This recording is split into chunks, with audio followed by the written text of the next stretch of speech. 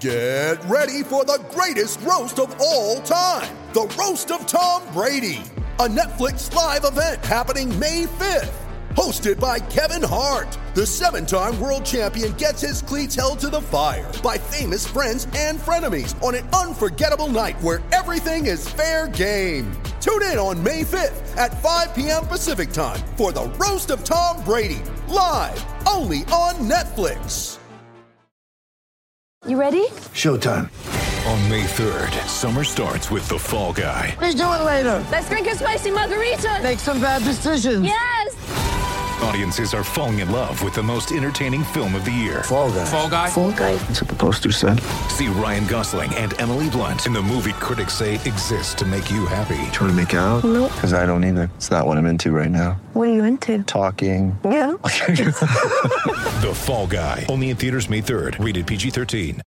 With threats to our nation waiting around every corner, adaptability is more important than ever. When conditions change without notice, quick strategic thinking is crucial. And with obstacles consistently impending, determination is essential in overcoming them. It's this willingness, decisiveness, and resilience that sets Marines apart. With our fighting spirit, we don't just fight battles, we win them. Marines are the constant our nation counts on to fight the unknown. And through adaptable problem solving, we do just that. Learn more at marines.com. With the Lucky Land Slots, you can get lucky just about anywhere. This is your captain speaking. We've got clear runway and the weather's fine, but we're just going to circle up here a while and get lucky. No, nothing like that. It's just these cash prizes add up quick. So I suggest you sit back, keep your tray table upright, and start getting lucky. Play for free at LuckyLandSlots.com. Are you feeling lucky? No purchase necessary. Void where prohibited by law. 18+ terms and conditions apply. See website for details.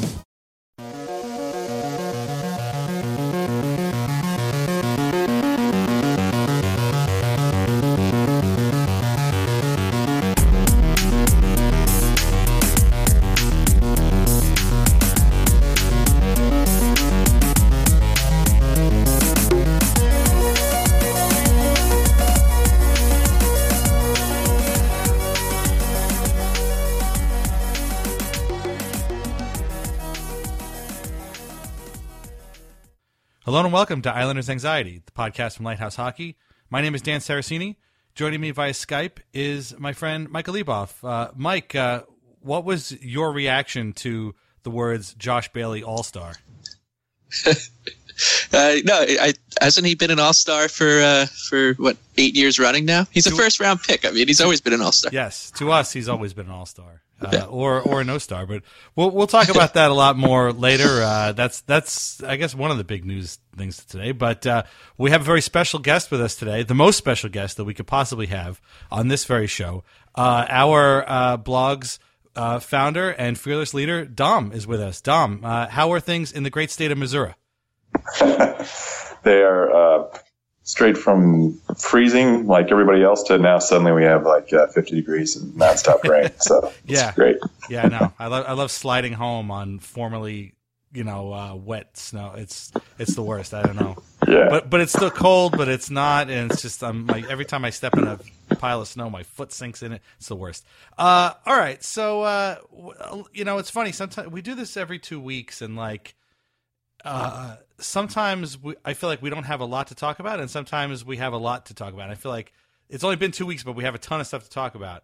But let's just start with kind of looking over the general, where the Islanders are right now with the season.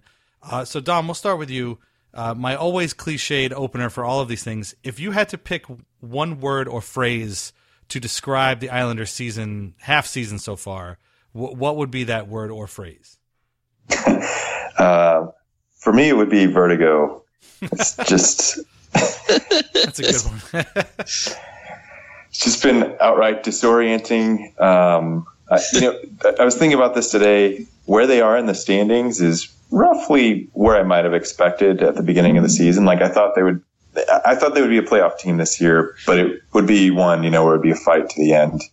How they've gotten from where they were to now is just disorienting to me, with certain players that I expect to be good having career years, other players just disappearing, the goaltending being such an issue. Even, I think the defense plays a role in that, but not quite as big a role. And so it's just, I don't know. I should be used to it by now because hockey's crazy and never makes sense. But it's just been a disorienting ride to get to this point. Yeah, I had totally forgotten that I wrote sort of a sort of Islanders preview, sort of like, yeah, this is kind of where I'm at. And I basically said, like what you just said, like I figured there'd be a bubble team, and I didn't know if they would be the last team standing when that bubble burst. And like you said, I mean, when they start out as the highest scoring team in the league and they're, blowing out teams through October, November, I kind of totally forgot about that. And here they are, they're a point out of the playoffs. They're tied with Philadelphia and Carolina for 9th place, and they're all trailing Pittsburgh by 1 point. But yeah, how they got here is a very, very strange thing. Mike, what would your word or phrase be to describe the Islanders? Yeah, I think it's kind of like vertigo is perfect, like dizzying, or I was gonna say gut punch. Just because it looked, the way it looked in 6 weeks ago it looked like, oh, we were the fun team, and people were starting to get back on the bandwagon, and now we're just I'm seeing people like getting mad on Twitter that aren't Islander fans about like the Islanders situation. They're like, are you serious? How are they messing this up? Yeah. So yeah, like you said, I mean, if you came to visited me from the future in October and said, hey, the Islanders are going to have, whatever, we have 48 points or whatever, halfway through the season, write down the script to the season, it would not look like this. No, it would be like, oh, I'm sure that, we've got a lot of overtime losses and are lucky to be here. Not that, we blew the doors off people for a couple weeks and then had the doors blown right back at us. Yeah. The next couple of weeks. So, yeah. Yeah. I would say it was, and it's funny that we're all using words that have sort of a physical connotation to them, but because I would use exhausting. It's just like, it's so exhausting and it's so tiring. Every single game is just like a roller coaster of emotions. I was at the last game they played before this bye week, the shootout win over the Devils, and they were terrible in the first 10 minutes of the period. The first period, they gave up 16 shots in like 6 minutes, and I was like, oh God, here we go. But they finished the period 1-0, and you're like, oh, okay, maybe they'll turn around. They finished the second period tied at 2. I mean, okay, they're not losing yet, but it still wasn't a great period. And then, but like 5 minutes into the third period, they're losing 4-2, and then they end up winning in a shootout. And it's just, rookies are scoring goals called up from Bridgeport, and it's just the strangest thing. And it's just every game is a physically exhausting season in and of itself. And I don't know how the players can deal with this, because I can barely deal with it. Dom, you brought it up, and we're going to talk about Arthur Staple had a thing today about the negatives so far. He's done a 3-part series. First was the positive, and people yelled at him for being too positive. Now the negative one has come out, and everybody's like, oh yeah, this is kind of what it's all about. Their defense has problems. I mean, 3 guys are hurt, or 2 guys are hurt. They're playing a lot of guys that really aren't that great right now. But the goaltending has just been really, really abysmal, and Halak has kind of been better, but not enough that it's going to make a difference unless he gets much, much better going forward. Yeah, it's surreal. Like I know goaltending can waver a bit from year to year too, but I mean, so the Islanders have this crazy top 6, great offense, and like, okay, that might not last as hot as ever, but still, had they gotten just even halfway to the point of what Greiss was like last year from him, they wouldn't be in quite the same situation. It's like I know their D has been weak, and it looks a little chaotic, and that's all disappointing. But still, like Halak is, I mean, he's been for what he's been given and the kind of number of 35 shots or more consecutive games he's had to face, he's given them a chance. Whereas like Greiss's performance is just, it's been kind of shocking. It's just, as much as I didn't expect Matthew Barzal to be as amazing as he's been, I didn't expect, Greiss to be as weak for as many times in a row as he's been. And that's just kind of been for me the whole vertigo of the season. Yeah. Like just everything's extremes. Shocking is a good word. And this occurred to me too when I was thinking about, what we're going to talk about today. If it wasn't for the Oilers once again doing their their imitation of Cosmo Kramer coming out of the chute at the airport and landing on the luggage carousel and just kind of like falling all over themselves. This would be a much bigger deal because, yes, some of these games that they've been playing have been really, really awful. And I know Mike is a huge Thomas Greiss fan. We've been stumping this guy for 2 seasons now, for the entire length of this podcast.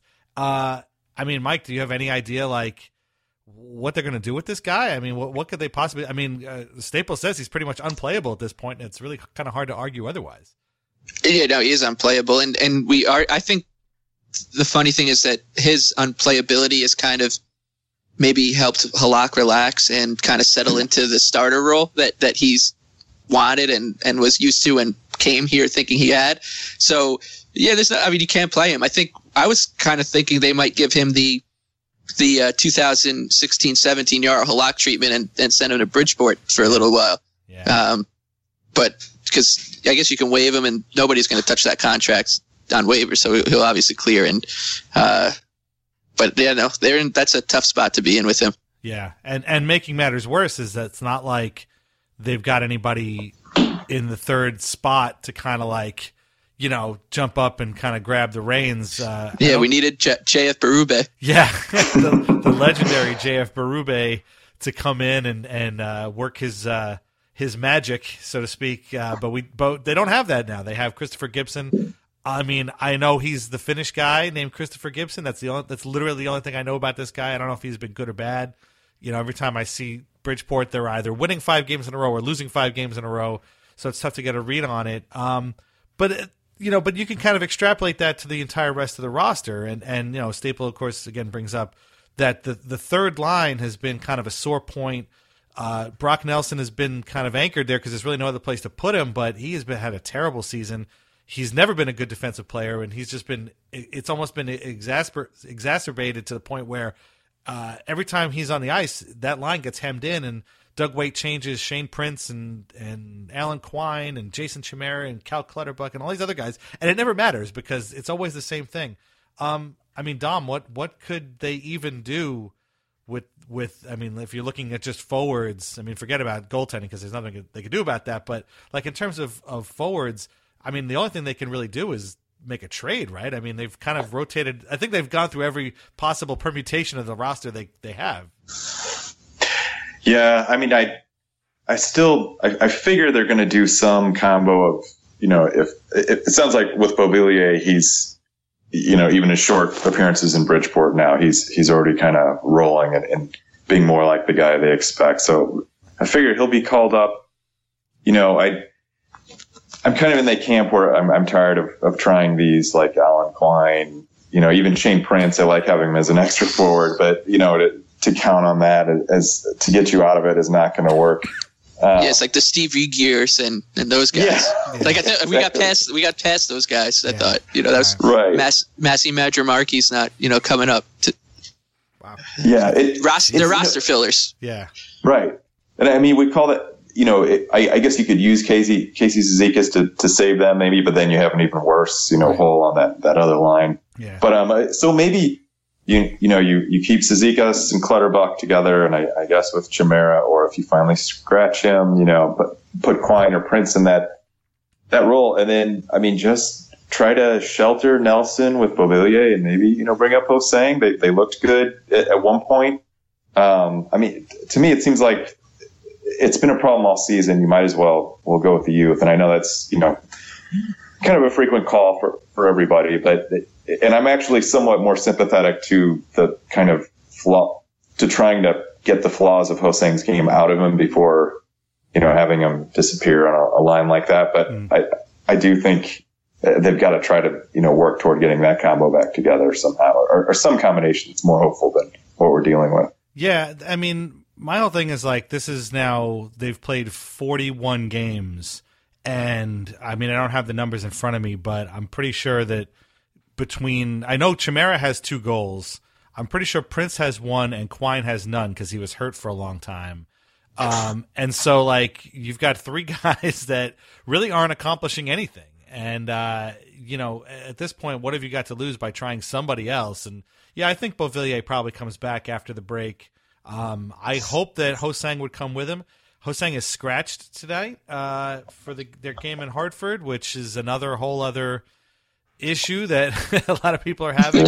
I can't disagree. It's unbelievable. And it's funny because I went back and read what I wrote last year when he was scratched in the AHL, and the same problems have occurred. Like, this is a team that kind of is always scraping around the margins, and so ultimately, like, an AHL player gets scratched, who cares? But like, really, for them, it's a big deal because, again, you've got half of the roster is just not really doing anything. I don't really know where else they can go.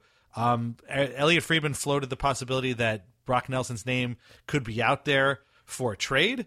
That would probably be okay. I don't think that they're in danger of kind of giving up on some kind of superstar. But I mean, if they were to trade Nelson, I mean, Mike, what do you think that they could possibly get back, or even would want back? Another forward or another defenseman? Yeah, I don't know, because I wonder what his reputation is around the league. Right? Yeah. If you were a Minnesota Wild fan or something, or Calgary Flames fan, and you see this guy scoring 20 goals a year basically every year, and he's a first round pick, and he's got the the genetics, and you'd think, oh, he seems like he'd be worth a shot, but like then you do take a deep dive into his stats, and they don't look good, and so I have no clue what the general perception of Brock Nelson is outside of the Islander kind of echo chamber. So I think. Yeah, no, I was gonna say Friedman says that Nelson apparently has a reputation for being really hard on himself. Yeah, that kind of caught me off guard. Me too. I always thought he was kind of like not in like a negative way, but he had like an aloof way about him, almost, right? Very, kind of. Looks like he kind of takes it as it comes kind of guy. He looks completely unbothered. He does, yeah, unbothered, kind of sleepy, Minnesota guy, just kind of there and having a good time. But yeah, apparently he takes, according to Friedman, he takes things pretty seriously, and that's great.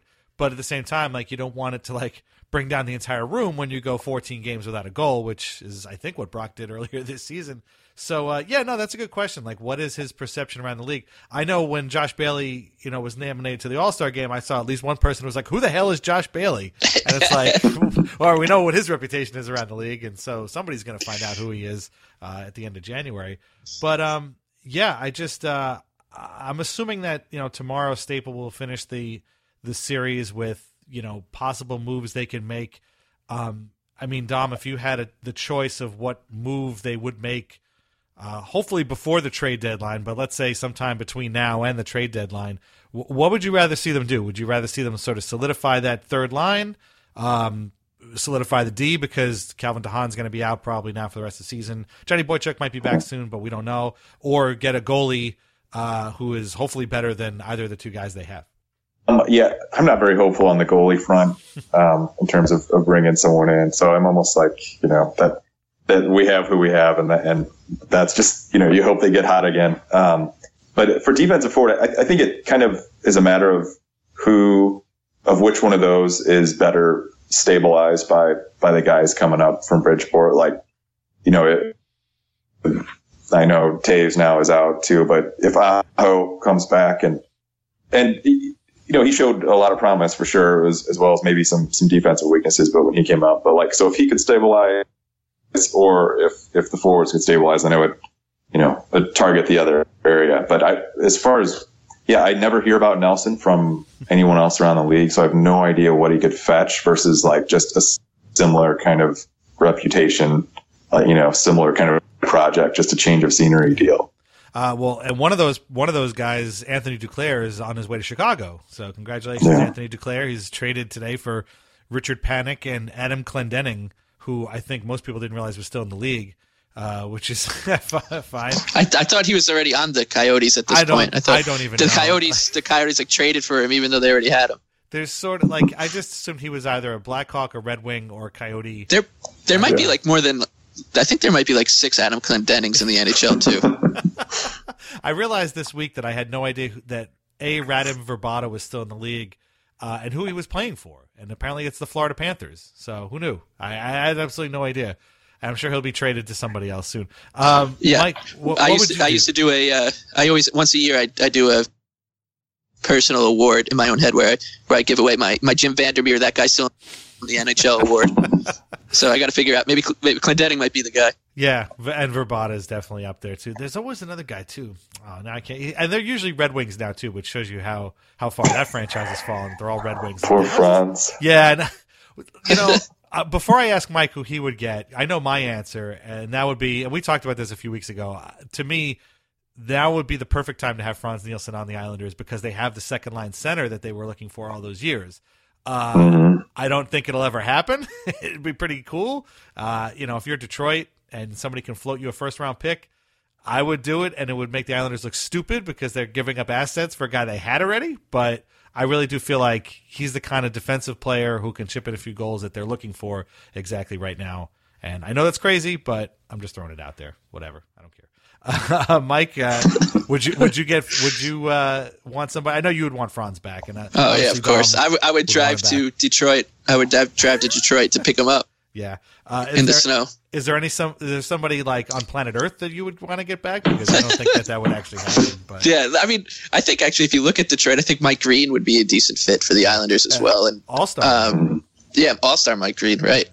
On his scooter that he used to ride. But that's perfect for Brooklyn, the scooter. Yes, exactly. Yeah. But I don't know. I almost like at this point I'm like wondering what the strategy would be around the deadline because sure, like 5 weeks ago it looked like they should be a team that's pawning off assets to go for it, but now you're kind of in a hole. And I don't know. I mean, do they still go after it? I don't know. And if that's the case, like Mike Green would be a good fit.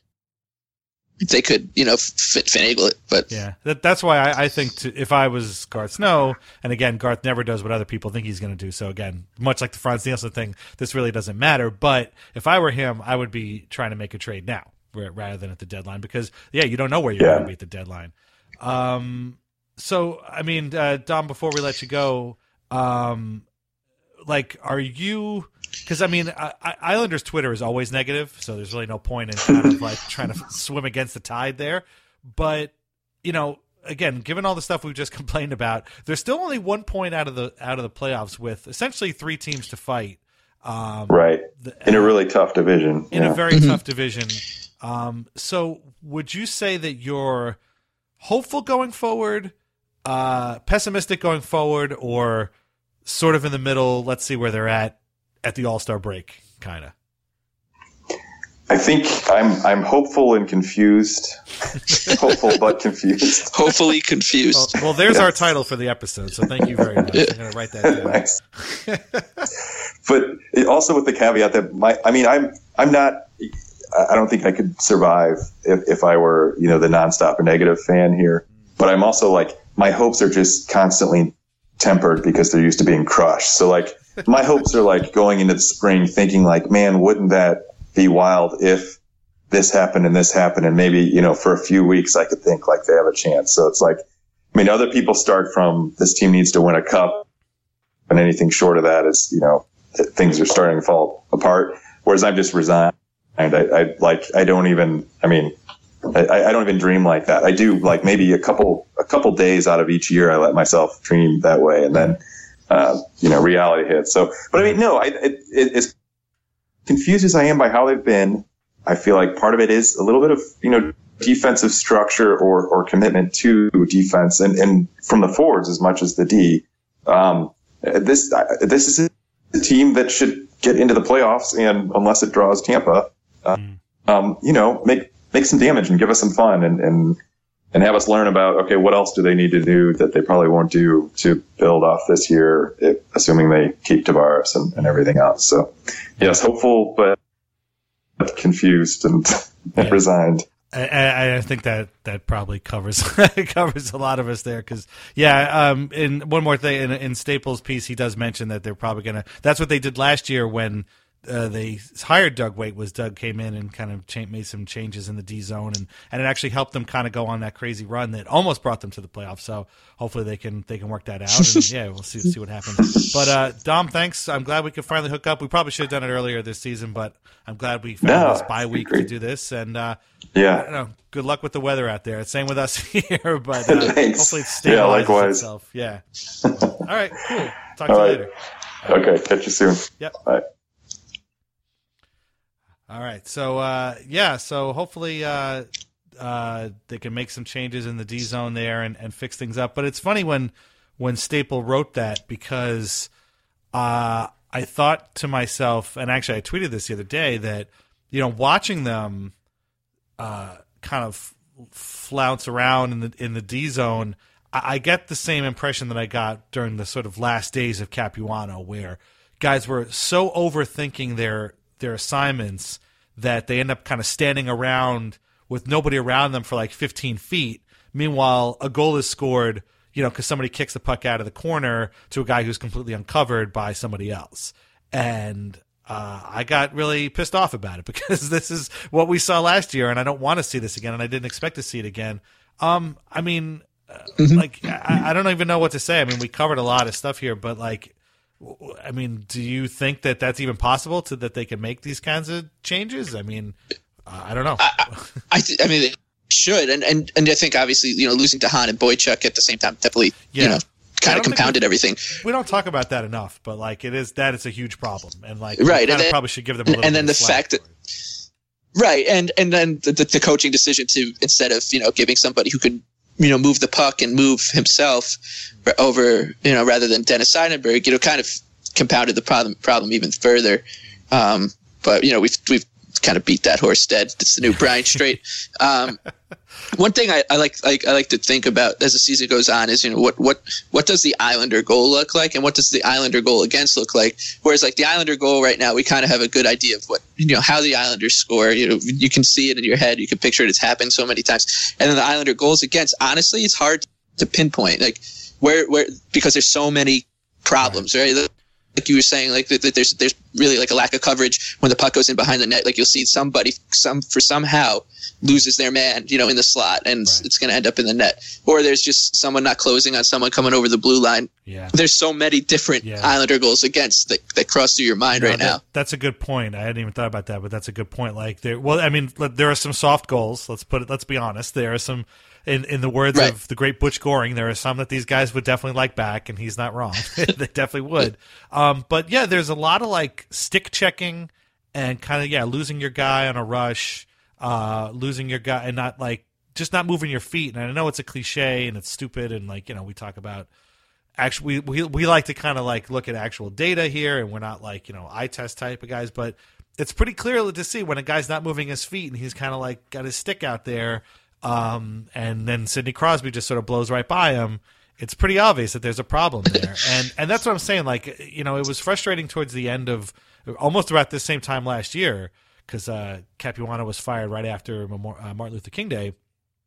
It was clear that they were atrophying themselves in the zone because they just didn't know what to do. And they were overthinking it, and it just led to goals against after goal against. But that team did not have the offense that this one does. They didn't have Matthew Barzal, obviously. So, I agree with Dom. When you look at this team, they should be a playoff team, but I would say, hopeful but confused is probably the best way to put it. I'm actually slightly hopeful, only because I know they got, 3 teams to fight with, but they're all kind of in the same boat, and they're all incredibly flawed.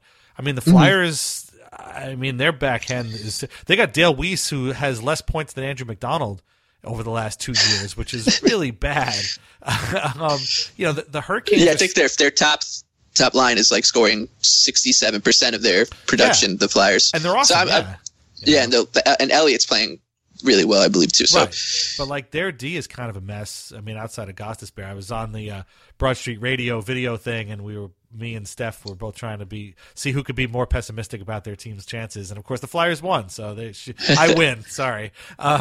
But then the Hurricanes are still running Cam Ward out there, and it's you got to figure at some point, they won a huge game. They shut out the Penguins at home. It was huge. Here they come. They're in the playoffs, and the next night he got blown out by the Bruins 7-1, and he didn't even make it out. He gave up 2 goals on 2 shots, and they pulled him. I think they gave up 4. They ended up giving up 4 on 4 shots. Yeah, which is crazy. And they just left Scott Darling in for the rest of the game. So and the Penguins, it's just every week. They look good, and then all of a sudden they just kind of fall apart, and people write, "Oh my God, what's wrong with the Penguins?" And then they look good again. And someone was trading for Chris Letang 2 weeks ago or something, right? Right. So they're fighting with these other teams, but they're all very flawed. I mean, Columbus too has kind of stumbled a little bit. They got a lot of dudes who are hurt. The Devils, the Islanders were their 5th loss in a row, and although they got a point out of it going to the shootout, that's a team that, man, nobody knows what to make of these guys. So I'm hopeful. Normally I'd be like, oh, come on, they're not going to jump over all these teams, but there are reasons to think that they could, but there are obviously a lot of reasons to think that they won't. So I don't know. It's going to be pretty wild. Yeah, it's funny too because you and I will sometimes catch some flack from people and not just people who listen, but like loved ones that were so pessimistic about things and that if you listen to this podcast even in the best of times, like it sounds like the world is falling.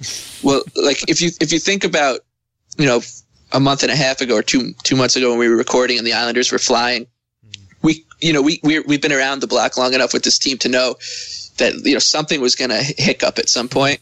And just because they were scoring at an incredible rate, but they were still letting in goals at an even more incredible rate. Right. Like at some point, that's going to catch up to them, and it did. And now they have to figure out a way to uncatch up from it or something. I don't know. Like they gotta right the ship quick. Yeah, it's funny because like I think we all figured that. I mean, they can't possibly give up 4 goals a game for an entire season. Eventually, this is just a blip. It'll straighten itself out. Well, like you said, it has not. They're giving up 30. They're averaging 35 or 40 shots against, which is not a good way to win games. And so my thing with when I look back at the first quarter of the season is that they were winning, but so was everybody else, and that's what was so frustrating. Was there was no separation there. And it's by the grace of all of those wins, although they didn't pull away from anybody. If they hadn't had all of those wins, they would be in the exact same spot now that they were last year. So it's a good thing that they banked those wins, even though, again, it was frustrating at the time because they couldn't, they would win and then Columbus, Jersey, and Washington and Pittsburgh would all win. So it's a good thing they got them all, but at the same time, like they're kind of coasting on those now, and they've run out of room. Like they're now at this point, again, every loss you get further and further down out of the playoffs. So yeah, it's been a roller coaster. It's been vertigo. It's been gut punch. It's been all of these terrible things. But it's funny though because this is a good transition actually. One guy who I can totally say is always positive when he talks is Islanders co-owner John Ledecky. He was on WFAN this morning with Boomer and Gio. Did you get a chance to listen to it? Did you listen to it? No, I don't listen. I can't. I'm contractually obligated to never listen to Boomer. You know what? I should sign that contract too because I couldn't take the shtick. And he's like, he was talking about Matt Martin playing for the Leafs, who's better than you guys are now, and it's just like, man, I can't. This is just so stupid. The whole I actually got into a little bit of a tiff with Boomer outside Barclays. Like when? Center once, just after the Islanders beat the Rangers. I guess it was either last year or the year before. I went to the game with my brother and my dad. Yeah, it wasn't a tiff, Boomer obviously would beat the shit out of me. I was just talking shit to him. Yeah. Basically. Did you say, "Hey, it's Phil Simms"? And then he came over.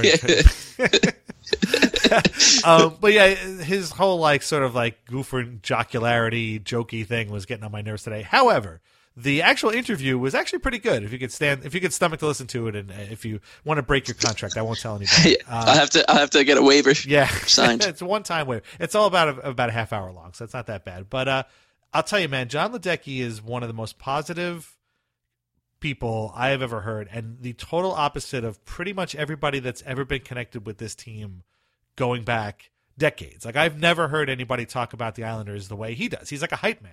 I mean, even like Chris King, who's been calling games forever and is a very energetic guy.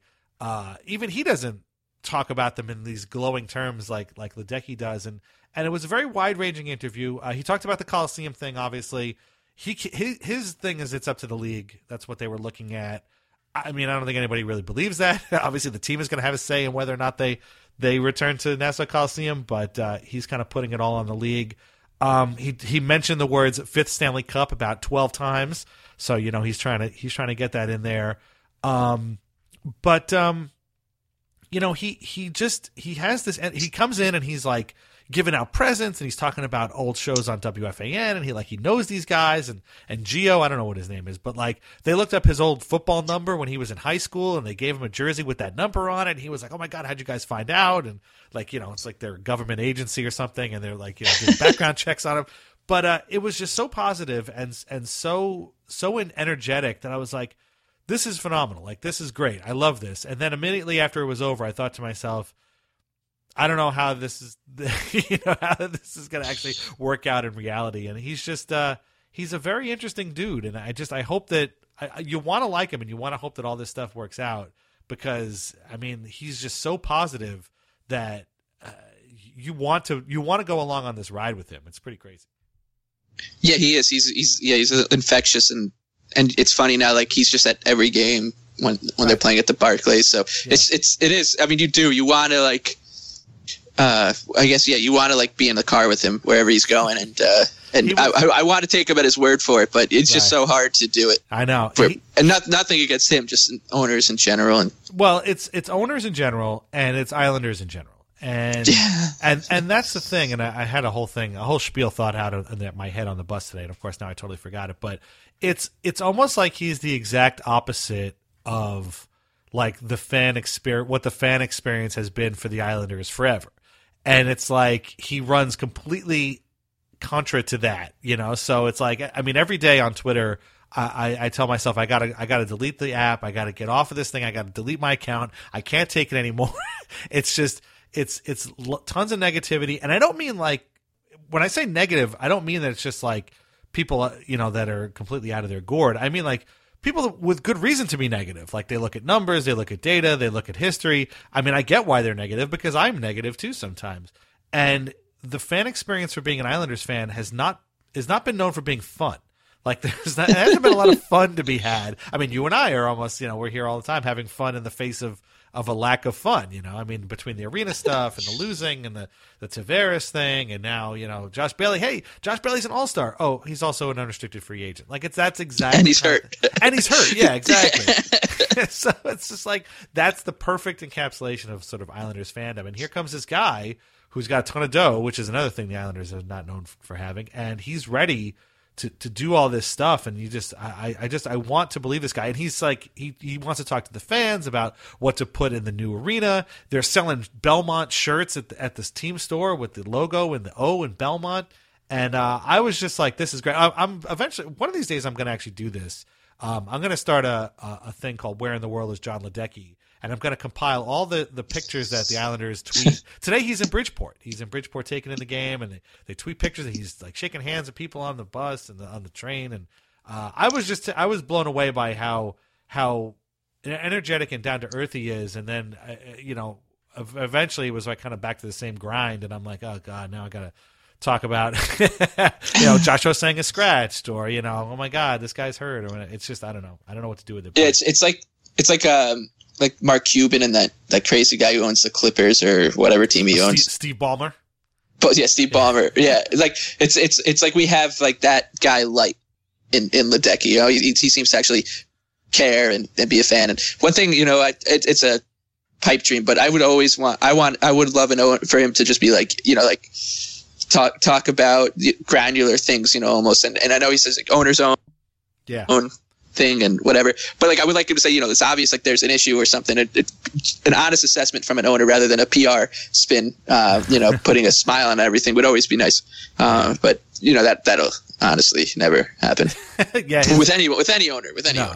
Yeah, his line today was owners own, GMs manage, and coaches coach, and any owner that thinks he's a GM or coach is a fool.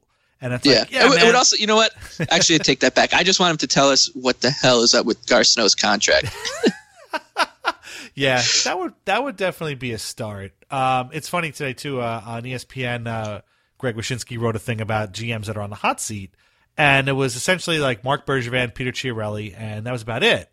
And he responded on Twitter like, people keep asking me about Garth Snow, and it's like, A, he's done a pretty good job. B, he's tight with Tavares or whatever, and C, apparently he's got this kind of crazy contract. And of course, the response was, what do you mean he's done a good job? And that's a very divisive thing. I mean, you could argue he's done an okay job, but I mean, I think ultimately when you look at the sort of totality of 11 years on the job, it's kind of hard to say that it's been a success. I think even the staunchest, Snow defender would be hard pressed to call it a success. I don't know, and he's got nothing but good things to say about everybody. Ledecky. He was talking about what a great guy Brett Yormark was today because they're like working with Barclays to kind of figure out the whole situation, and I'm like, yeah, I guess he's a great guy. Like most Islanders fans think of him as the guy with the black jerseys and the I feel like we have some hard evidence to contradict that, John, but whatever. We'll take your word for it. It's possible. Brett Yormark used to be very vocal on Twitter and just kind of used it a lot for a guy who was a CEO of a big company. But ever since about a year and a half ago, I've noticed he basically just tweets out retweet this for a chance at seats. And I'm like, yeah, I bet he hears a lot of, Yeah, we quashed him, I think. Pretty much. Yeah, I would think we broke him down. It's impossible. Like the thing with Ledecky, like for an owner, like for any owner of the Islanders, they have to be able to overcome the fact that you can't pull anything over on Islander fans because we've already had everything pulled over on us, like unimaginable. So like every trick in the book has been done from fake money to to guy trying to get sumo wrestlers on our hockey team. Like so it's It's all been done. So we're on our toes. We're not going to let you get away with stuff like anything at this point. We've had guys come in and print T-shirts talking about the fifth Stanley Cup and tweaking Rangers fans and stuff like that. So yeah, no, that's definitely it. But again, that gets back to what I was saying before. It's just he is the antithesis of the cynicism and negativity and fatalism, as Arthur Staple puts it, of the fan base. And I just hope he's right. I hope that he can take the team to that promised land because I don't want to see him fall into the bin with those other guys you just mentioned, the scam artists and the goofballs and the absentee guys who, are living on a boat in Florida while the Islanders don't have 2 dimes to rub together up here. We don't want that to happen. I don't think that'll happen at all. People keep asking what I think of the Belmont thing, and I'm always like, it's not that I don't think it'll happen. I do think it'll happen because a lot of people with a lot of power and a lot of money want it to happen. It's going to take some time, but at the same time, I am reserving a bit of enthusiasm just until I sit down and I'm like, okay, we're here now. Let's do it. Now I'm enthusiastic about this, but you just kind of want to see it happen before you can actually get too excited about it. And I feel bad that that's the way it is, but I just, I can't. It's unfortunate. I almost feel like as clued in as Ledecky probably is with the fan base because he hears from them all the time. I think he has to understand that we're just I've used the analogy before. The Islanders fans are like abused animals. We're just distrustful of humans. We kind of hide in the corner. Loud noises scare us, and we just automatically assume the worst. And we'll barely eat. If you could leave food out for us, we might not even eat it. We're just too scared for you. So I don't know. But it's definitely you should definitely check it out if you get a chance. So yeah, I think that's a good. That's a perfect analogy, actually, because I actually can picture myself in my Islander jersey doing all those things. Yeah, right. I was actually on the bus coming home from the Devils game, and guy sitting next to me was on the same bus, and he was wearing a Brian Trottier jersey, and I had my LaFontaine jersey on, and I had my coat over it. I told him, I'm wearing a LaFontaine jersey here. He's like, I got 2 of those. I got 2. I got a home and away. I'm like, oh, yeah, that's awesome. I spent my life savings on this one. So, okay. So the Islanders are on their break right now. We're recording. Hopefully it continues. Yeah. I would love for the break to last 3 more weeks. Yeah. We'll talk about that in a second because their break came at a weird time. So they changed the way they did the buys this week because last year, I don't know if you remember, I totally forgot about this, but all the teams coming out of the bye got completely smoked by teams that were not on the bye and were still playing. And so now they've got a lot more teams on the bye, and the Rangers are on theirs too. And lo and behold, the first game back, 1:00 at the Garden on Saturday. I might just totally skip it and go with my family to see Paddington 2, which I hear is very good. We just saw Paddington on New Year's Eve. It was actually very funny. If you have kids, you should check it out. It's very cute and very funny. You'll get a lot of jokes. It's almost like Arrested Development. You'll get a lot of the jokes. But yes, so they got the Garden at 1 coming off of the bye. And then on Monday, Martin Luther King Day, they're in Montreal, a place they literally have not won since 1982. And I know that's not right, but I just say it anyway. And then the 16th, next night, they're home against Jersey again. And then the Bruins, who are just a buzzsaw right now, on Thursday. And then they're on a road trip to Chicago, Arizona, and Vegas. And then it's the All-Star break. So they will get kind of a break coming up soon again. But this is a very bizarre and weird schedule that really kind of scares me a little bit. I don't know where they're going to come out at the end of it. Yeah, and just starting it with the Rangers is really not fun. Yeah, and it's a 1:00 start, so it'll be nice to have your entire day to stew over that one after they lose, in heartbreaking fashion. Yeah, that's going to be rough. And I was kind of already worried about that. I had no idea. I thought for sure that they would be off again until Tuesday when they played the Devils again. But I looked and I was like, oh man, come on, they're playing the Habs. Like, geez, I hate when they play the Habs. They just suck again. It's unbelievable that the Habs could be the worst team in the league, and yet the Islanders will play them, and it's like 1978 all over again. And everybody all of a sudden is Guy Lafleur. It's unbelievable. I mean, David Desharnais, we've talked about before. He's not even with them anymore, and I'm afraid he's going to score against them. I think I can like vividly remember one win against the Habs. I don't even know if they won the game, honestly, but Ryan O'Byrne had that own goal. Yes. So that's like my only good memory about them. Oh man, dude, somebody else just showed me that. I got to put the video of that up. I just saw that one again the other day. Yeah. I think the Islanders were, down 3-2 or something, and was it like a delayed penalty where O'Byrne shot it at someone's shins? It might have been Doug Wade's shins, honestly. It was Doug. And he scored, yeah. Yeah, he just turned around and just put it in his own net. Yeah, I think it tied the game actually, or maybe made 2-1 Islanders. Again, I'm with you. I don't remember if they won the game or not. The only game the 1982 thing I'm joking about, but the only game I remember them winning in Montreal, of course, was the great Thomas Hickey overtime game. Oh, right. Which is still vivid memory in my head. I can still see Tavares giving him the big hug. So, the Habs. Yeah, I was at Croxley Ales for that game. I remember that one too. That place is still open? Oh my God. Sure is. I remember when they won that game, they had like a hockey night promotion. Right. And, so I think it was a Thursday. Every Thursday they're like, come in, and it's like $2 Labatt. So we went, and just to get the Islander game on in a sports bar at that point was impossible. I was like, can you put the Islander game on? They're like, I don't know, what channel is it on? Yeah. Do they show the Islanders on TV? So it was like during that era. Wow, so that's awful. Yeah. Wow, that's pretty. I just remember being there and just again assuming that they were going to lose, and that was Hickey's first goal, I think, as an Islander, which was pretty exciting.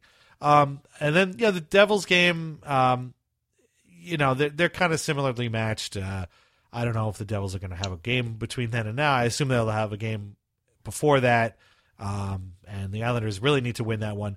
The game against the Bruins, man, I don't know what to make of these guys. They're just, at this point, I'm ready to just make the Eastern Conference, just fast forward to the Eastern Conference final. Bruins, Lightning, I don't know how it's going to work, but just make it happen, because they're just the two best teams out there. Mm-hmm. And then Chicago, if Anthony Duclair hasn't scored for Chicago by next Saturday, that will be the game he scores the first goal. His first goal is a Blackhawk. And then Arizona, you got to beat. I'm sorry, you just got to go with Arizona and beat them. And Vegas, you got to hold on for dear life, because you're probably going to lose that game. But it's I don't know. This looks like, normally I ask for the best case scenario. We just had a whole conversation about being positive and John Ledecky being all positive. Man, I'm looking at this like 7-game stretch, an 8-game stretch, and I am anything but positive. So I don't know. What do you feel like? Yeah, no, I've given up on the season already. So all right, well, that makes it easier. All right. Yeah. It's like it's just I just feel like they had a really good shot at doing something, and they squandered it around Thanksgiving, or in between the two holidays somehow. Yeah. And that just goes to show you where I'm at on this team right now. No, I'm not going to disagree. I'm not going to argue with you. I'm not going to disagree with you. That's true. And you pegged the time of the year exactly right. I was actually the festive period. Yeah, exactly. Yeah, everybody got a little bit too festive, I guess. But like I said, I was at the game against the Devils on last Sunday, and I was there with my friend Gio. And he and I we've actually been to 3 games last month. We were at That game, we were at the Winnipeg game where Barzal had the hat trick. Everybody was happy. I'm glad they won that one because we were there with our kids so they could see a nice happy win and it was a good time. But the game we were at before that was the 6-5 loss to Ottawa, which kind of sort of kicked off this entire run of garbage that we've seen lately. And I remember leaving that game going, wow, geez, you're not going to see too many games where you score 5 goals and lose. It's one of those things. Hey, what are you going to do? It's just going to be one of those games. I didn't even think too much about it because weird stuff happens. It's hockey, but no, that was not a one-off. That was not a weird thing that happened. That was pretty much the next month for them where they just gave up an insane amount of goals and scored an insane amount of goals too. But I don't want to say the season is over yet, but again, if that's the way you feel, I can't give you ample evidence that you're wrong. I usually kill the season a lot during a given year. This is probably like the second time where I thought that it's over. Honestly, the first one was like 3 weeks ago probably. So it's nothing too bad. I thought the Islanders were gonna beat Pittsburgh too. Like that was the game. I was like, they're gonna beat the Penguins. That's what's gonna kind of turn the ship around, and I was wrong. Yeah, no, I agree with you. I felt confident, actually, surprisingly, going into that game. It was a home game. They had just been shut out the night before, and then the Penguins just showed up. And again, just like with the Habs, like I said, it doesn't matter how bad they are. They showed up, and they were just the Penguins again. And I know I read all these articles like, oh, wow, this is the springboard they need. Look, they're back. And I'm like, I think it's just that they hadn't played the Islanders yet, and that just changes everything for them because they look at these guys and they think, oh, right, we're the Pittsburgh Penguins. And they just turn back into that team again, and they just beat the hell out of the Islanders, and it's really demoralizing. Let's end on a somewhat positive note. We actually have some reviews here. We haven't had some reviews in a long time, and we appreciate them. If you can, go to iTunes and leave us a nice review, hopefully with 5 stars. And if you can do that and we get them, we try to read them here on the air, and we haven't had any in, I don't know, about a year or so, but I got a couple right here, so I'm going to read 2 of these. One is called The Best Pod for Isles Fans, and it's by Dr. Fax. It gives us 5 stars and says, funny and knowledgeable hosts give you discussion on all issues casual and hardcore Isles fans care about. Each episode is a breezy, fun listen. Oh, that's very nice. We try and be breezy here. And then the second one is from I Can't Putt 55. Is that Johnny Boychuk? You think that's Johnny Boychuk? Can he putt? And you'll appreciate this. He calls us, or he or she, they, I Can't Putt 55, calls us the Wade Dublowitz of podcasts. Oh, perfect. Yeah, pretty much. Wow. Great podcast for Islanders insight and nostalgia. I would have voted for Mike Leboff for mayor of Rockville Center. So wow. I don't know if that's a family maybe member. Maybe it was my mom. Although she probably doesn't know who Wade Dublowitz is. And, she actually probably does. Wade Dublowitz ruined her Easter. Yeah. So. Well, yeah. Think of somebody that would know how to properly spell Wade. Yeah, DUBIELEWICZ. Yeah, so it's definitely somebody who knows how to spell. It's either Wade Dublowitz, right, or wow, that would be great if a Wade Dublowitz called us the Wade Dublowitz of podcasts. That'd be awesome. Somebody needs to get him on a podcast. He's got to be doing something. Yeah, I was friends with him on Facebook. Oh wow, I think, or like I actually might have been friends with like his like wife on Facebook or something. Yeah. like his wife when we were like watching, we were like cheering him on. We're like, your husband's the best, and like tagging ourselves in pictures of them, and she loved it. I remember that was in the early days of like Facebook, but I think he's from like Invermere, British Columbia. So he's probably somewhere out there in Invermere. No, I think he's coaching. I'm actually pretty certain he's coaching like a minors like midget team or something. Oh, I thought he was going to be one of those guys still playing like the Austrian league. Yeah, exactly. No, he's I think he's done. I think he had his time in the sun and didn't want to push it. I was going to say, well, he will live on in infamy forever with that magnificent poach check that we all remember so well. So there you go. Well, it's good to be called the Wade Dublowitz of podcast. I guess being called the Wade Dublowitz of podcast is better than being called the Nathan Lawson. There you go. That's his name. Oh, Nathan Lawson. Yeah, they had like Peter. I thought Nathan Lawson. Oh my god.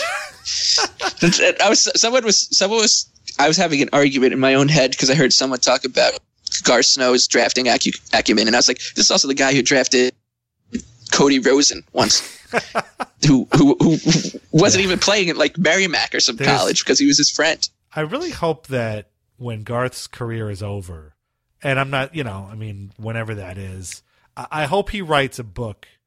He never will because he's such a very buttoned up dude, but somebody should get him to write a book, and I want to know all of these stories about the contract you were talking about, the Cody Rosen thing, the Columbus draft with the whole Ryan Murray, all the picks thing.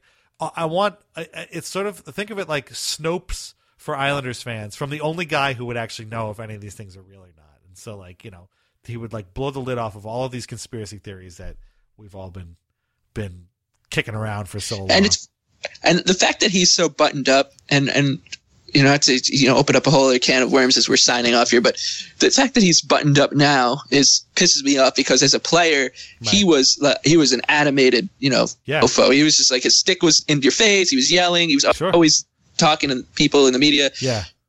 God damn it. What a confusing guy.